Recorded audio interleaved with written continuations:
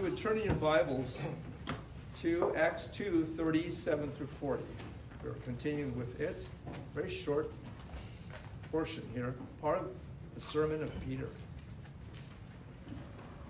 When I say the application, it comes down to the conclusion of it all. So here as I read Acts chapter 2,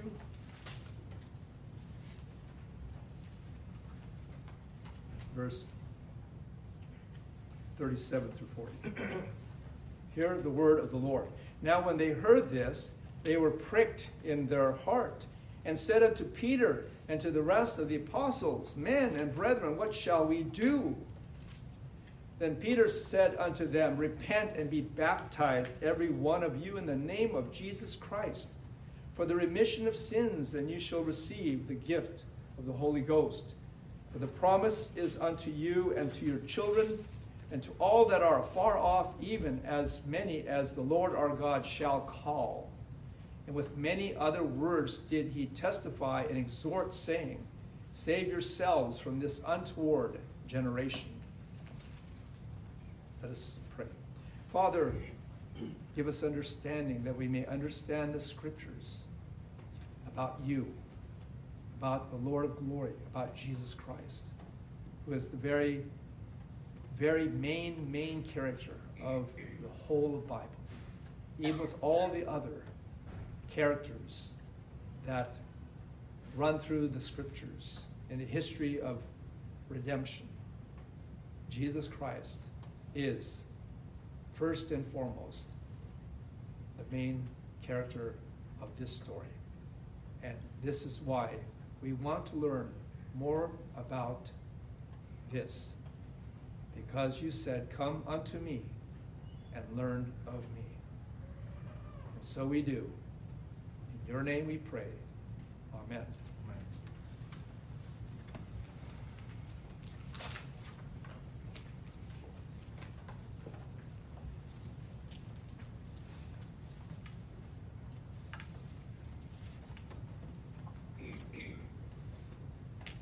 Call to repentance.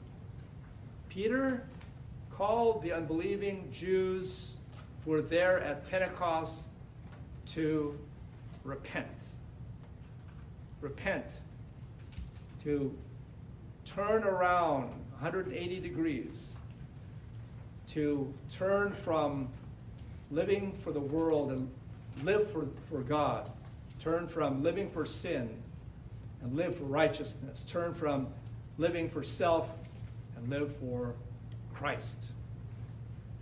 And perhaps there were also Gentile God-fearers with them from these other countries that have since come to the faith since these Jews were spread out in the diaspora when God scattered the Jews in days gone by.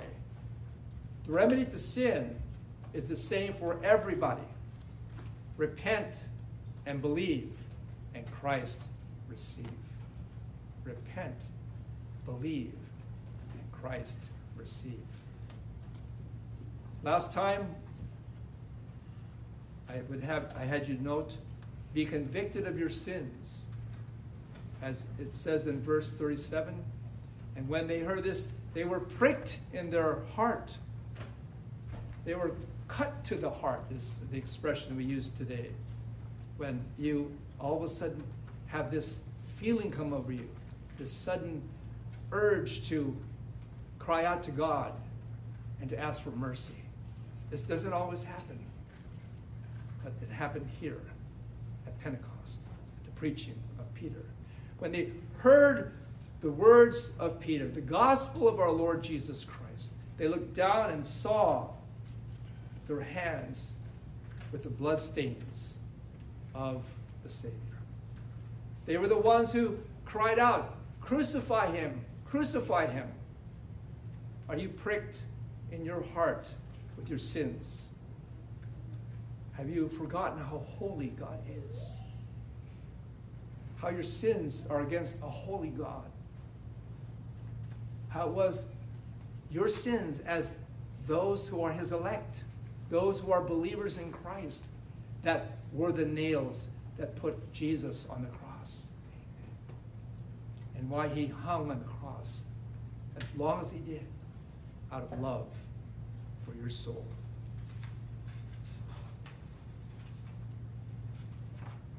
Were you there when they crucified my Lord, as one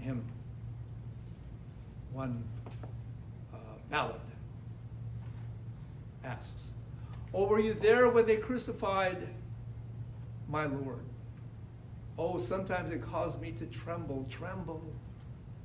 Were you there when they crucified my Lord? Tremble because of your conviction of your sins. Because of the one who his own self bare our sins in his own body on the tree, that ye being dead to sin should live unto righteousness, by whose stripes you are healed. Are you convicted by your sins? Secondly, repent of your sins. In verse 38 of Acts 2, then Peter said unto them, repent. He talked about that last time. Repent is more than just turning over a new leaf at the beginning of the year. It's turning over a new leaf, if you will, every day of the year. If I can put it that way. It's being converted from your sins to Jesus Christ as Lord. And it's a conversion process that goes on day by day, because we sin day by day. We sin. We have sins of thought, word, and deed. Sins of commission, meaning sins that we actually do. And then there are things that we don't do, called sins of omission, that we neglect to do. Such as honoring God, such as putting Christ first, such as following Jesus Christ, who said, deny yourself, take up your cross, and follow me, and you will have eternal life. Are you sorry for what you have done to God?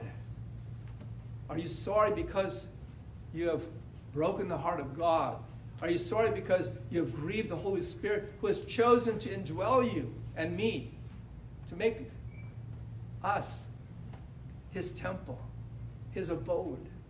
Our Lord says that I will come unto you in a little while, he said to his disciples, and I will dwell in you. The Father and I will dwell in you by the Holy Spirit. For godly sorrow worketh repentance to salvation, not to be repented of. The kind of sorrow we're talking about here is not just any kind of sorrow. It's not remorse kind of sorrow. You know, remorse kind of sorrow? It's like what Esau had. It's like the feeling you get when you're caught and you know you're in for it. But that's not what is true godly sorrow, is it? True godly sorrow is how you are broken before God because you have offended a holy and righteous God who is now your Father. And that's why. Because any other kind of sorrow is called the sorrow of the world. And what Paul says is the end of that is death. And that's not an option, is it, that we want. But when I repent, I become no more sorrowful for my sins. Why? Because of Jesus. Because Jesus took my burden all away. I'm so happy, and here's the reason why. Jesus took my burden all away. Now I'm singing as the days go by. Jesus took my burden all away. Once my heart was heavy with a load of sin. Jesus took the load and gave me peace within. Now I'm happy, and here's the reason why. Jesus took my burden all away. Are you repentant for your sins? Peter would say later in another sermon to follow, repent ye therefore and be ye converted, that your sins may be blotted out. And the times of refreshing shall come from the presence of the Lord. They will not only be blotted out in God's eyes, but they will be blotted out in the eyes of men. And of your eyes, blotted out in your eyes. That's how complete God's forgiveness is. And so, have you repented of your sins and had this joy unspeakable and full of glory to fill your soul? And thirdly, which is where we continue where we left off from last week, have you been baptized? Have you been baptized? Because in verse 38 of Acts 2 it says, "Then Peter said unto them, Repent and be baptized, every one of you, in the name of Jesus Christ, for the remission of sins, and ye shall receive the gift of the Holy Ghost," or the Holy Spirit. Simply, it's this. Be baptized with water as an outward sign of an inward work. Have you heard that explanation of baptism and what it means? That baptism is an outward sign of an inward work, meaning the work of repentance, the work of true repentance, the work of the Holy Spirit who works repentance in your heart and faith toward the Lord Jesus Christ. This had been signed up before by John the Baptizer. I don't give him the dignity of being called the Baptist because he wasn't the first Baptist. That came much later. But he was the baptizer. And I got this from one of my professors years ago, by the way. I got straightened out. In Luke 3, 7 and 8, Luke, the writer of Acts, also wrote the Gospel of Luke. And in Luke 3, 7 and 8, what do we read?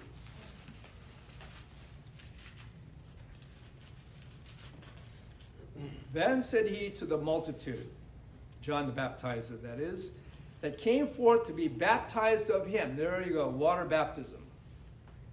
O generation of vipers, who hath warned you to flee from the wrath to come? Bring forth therefore fruits worthy of repentance, and begin not to say within yourselves, We have Abraham to our father. For I say unto you that God is able of these stones to raise up children unto Abraham.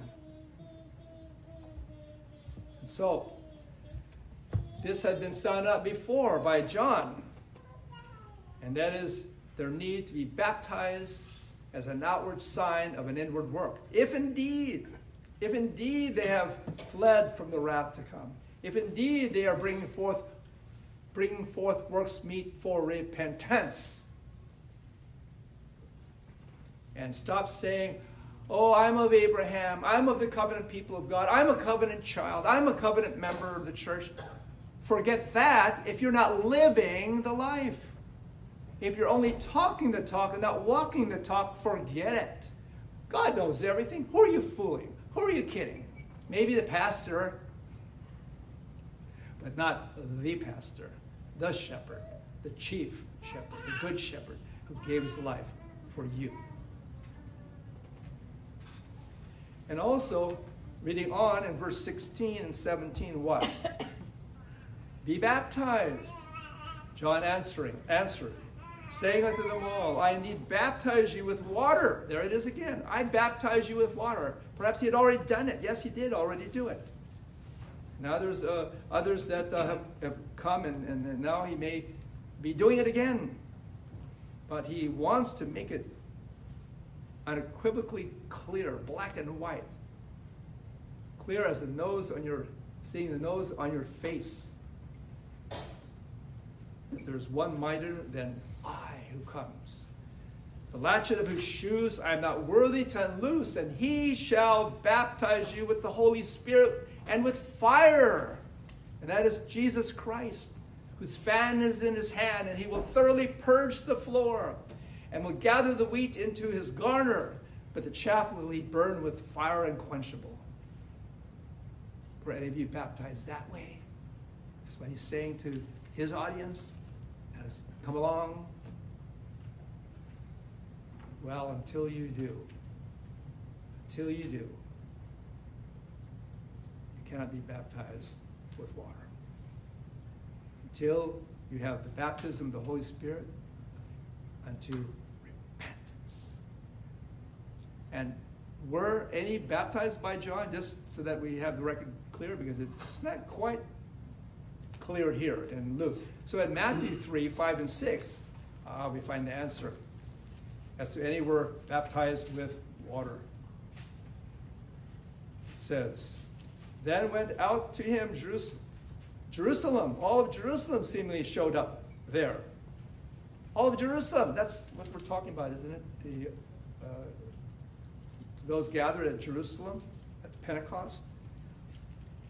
Then went out to him Jerusalem and all Judea. That's the whole province. Perhaps that's a reference to the whole nation. Like sometimes that name is interchanged with Israel. You don't hear it that much anymore. You only hear Israel today, like in the news today with all the war going on right now, all the fire bombing and killing that is taking place right now. But that could be Judea, could be Israel, and all the region round about Jordan.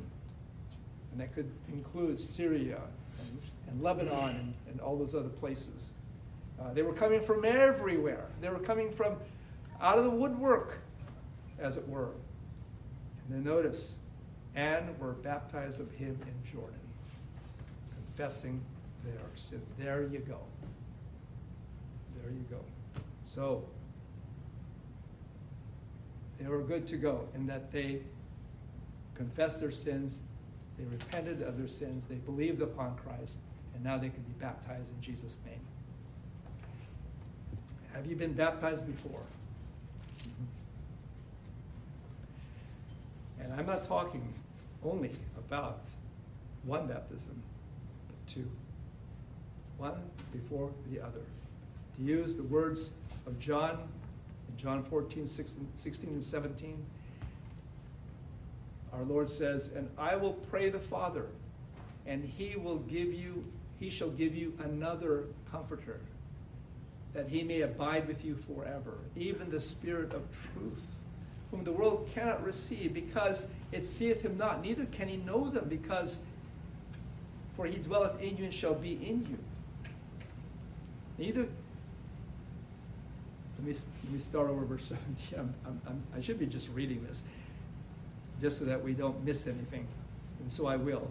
Even the Spirit of truth, whom the world cannot receive, because it seeth him not, neither knoweth him, but ye know him, for he dwelleth with you and shall be in you.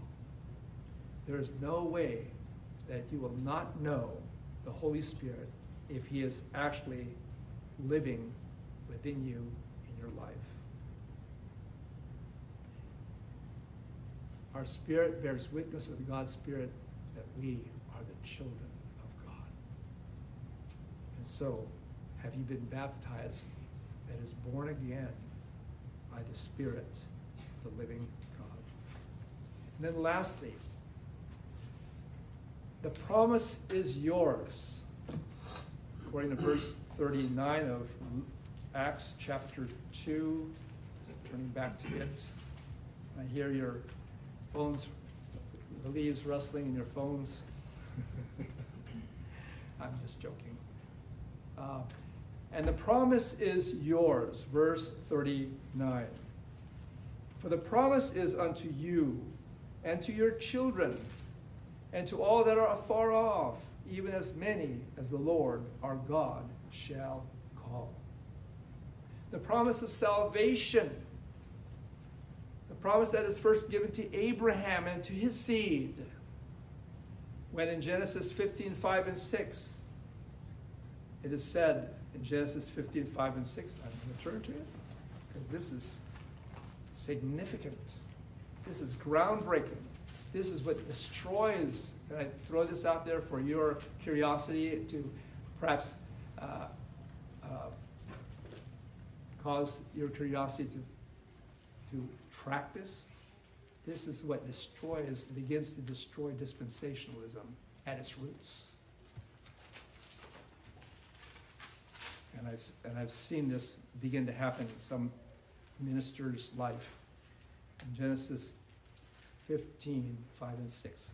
And he brought him forth abroad and said, look now toward heaven and tell the stars, meaning count them, just like a teller in the bank. Count them. Count the stars.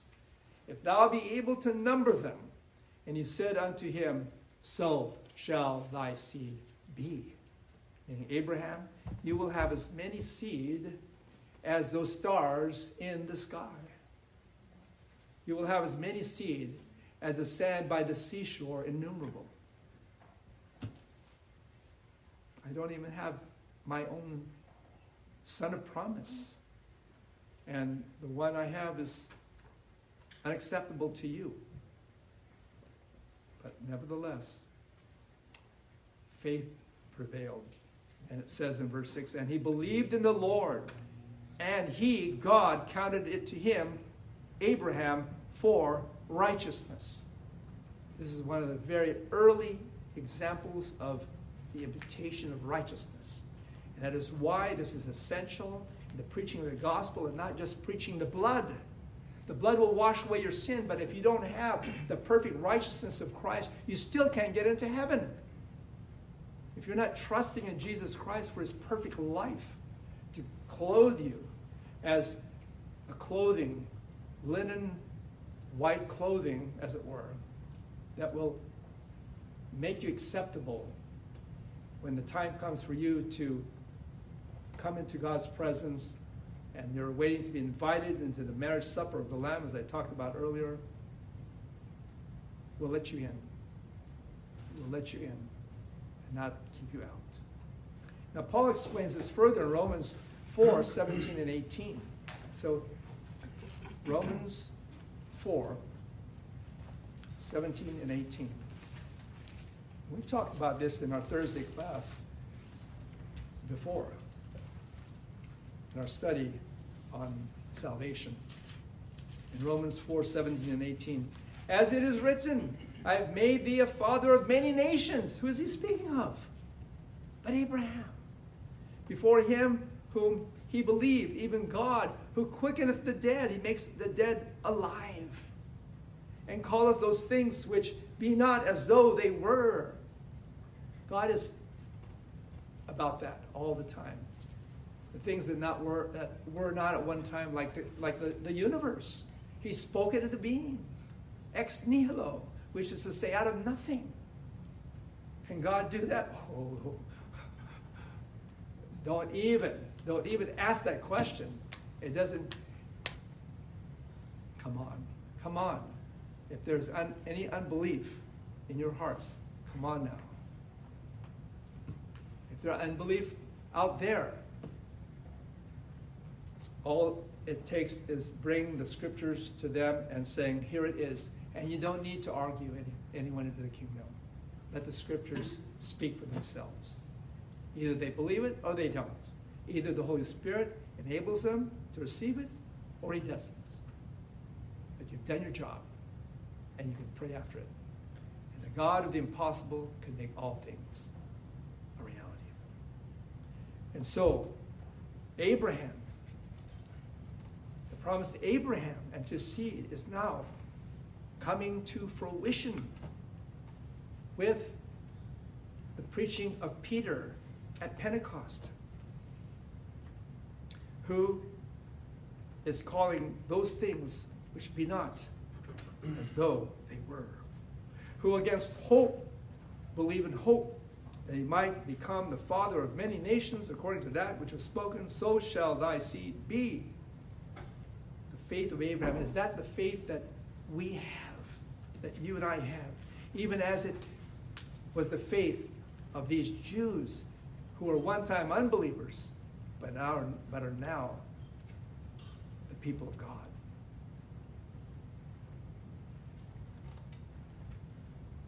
The promise of forgiveness in verse 38.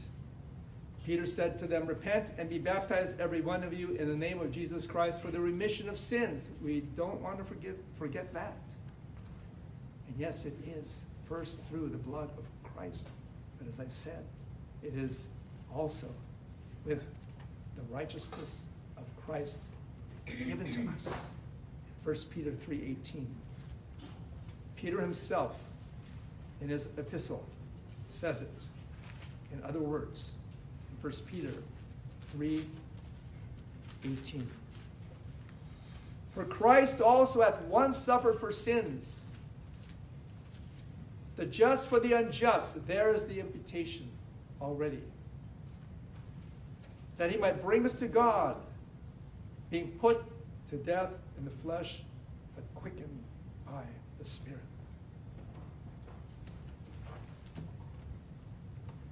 And so the promise of forgiveness, and then finally the promise of the gift of the Holy Spirit. In verse 38 again, and you shall receive the gift of the Holy Spirit.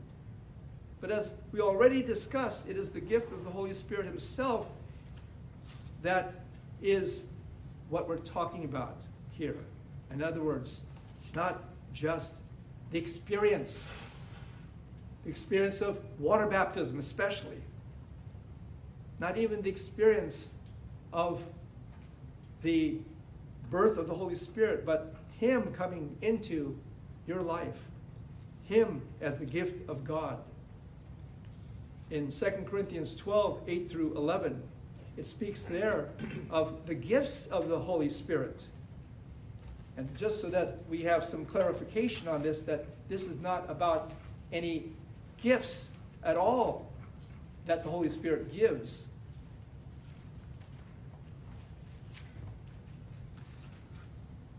For to one is given by the Spirit the word of wisdom, to another the word of knowledge by the same Spirit, to another faith by the same Spirit, to another the gifts of healing by the same Spirit, to another the working of miracles, to another prophecy, speaking of new knowledge, those that are inspired writers of Scripture, to another discerning of spirits, to another divers or different kinds of tongues, to another the interpretation of tongues.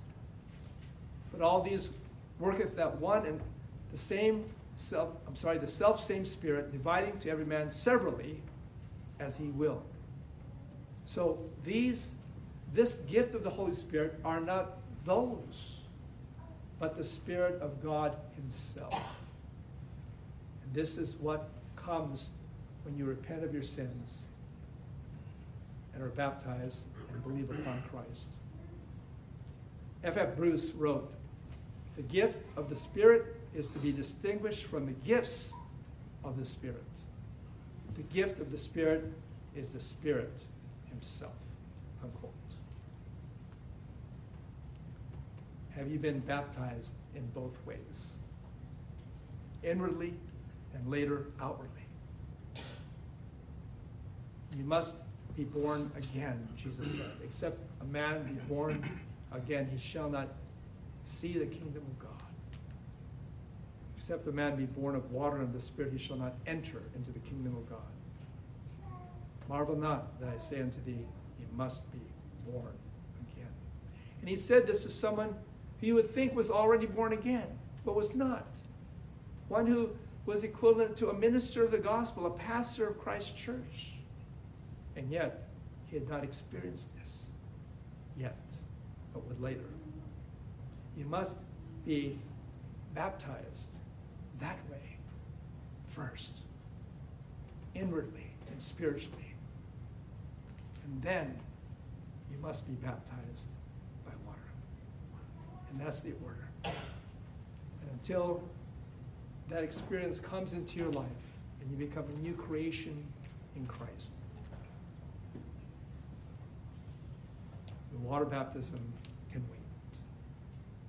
But if you have come to know the saving love of God in Christ, you may be baptized. For if any man be in Christ Jesus, he is a new creation. Old things are passed away. Behold, all things are become new. In Mark 16, 15, and 16, I'll conclude with this. We would have covered all four Gospels, or touched on all four.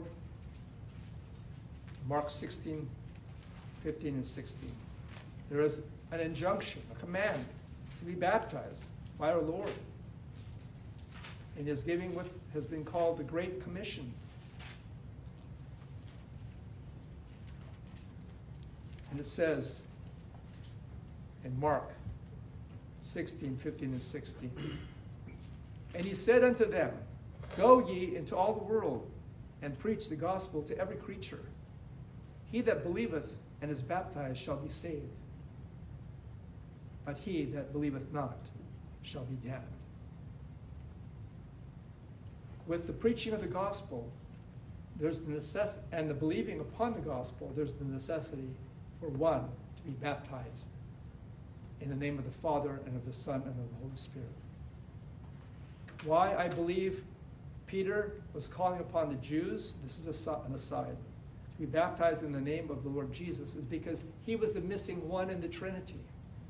There was no Trinity yet until the Messiah took his rightful place, as it were, in the Trinity, and thus the emphasis upon being baptized in the name of Jesus Christ.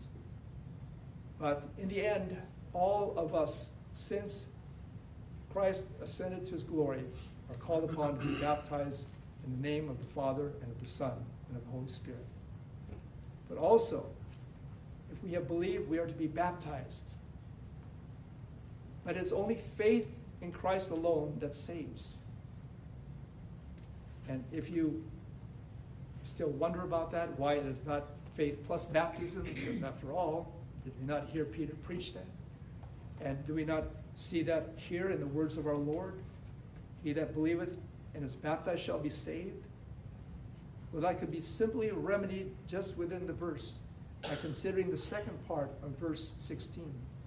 But he that believeth not shall be damned. As I said, until the spiritual baptism of the new birth, until the Spirit of God points you to Jesus Christ, to receive him, to embrace him, to make him your own, you're not yet saved. And so baptism has no bearing on your spiritual state, and never has. It has always been Christ and Christ alone. And baptism, out of obedience to our Lord, as a sign and seal of that very work of God in your life. Let us pray. Oh, Father, we thank you for your word and the clarity of it. And though sometimes your servant and your servants are not so clear, yet we know that finally there is only one truth. And the truth, especially that is before us now, is that only Jesus saves. Oh, that we might all be in the state of salvation, trusting in Jesus Christ and trusting also in his finished work.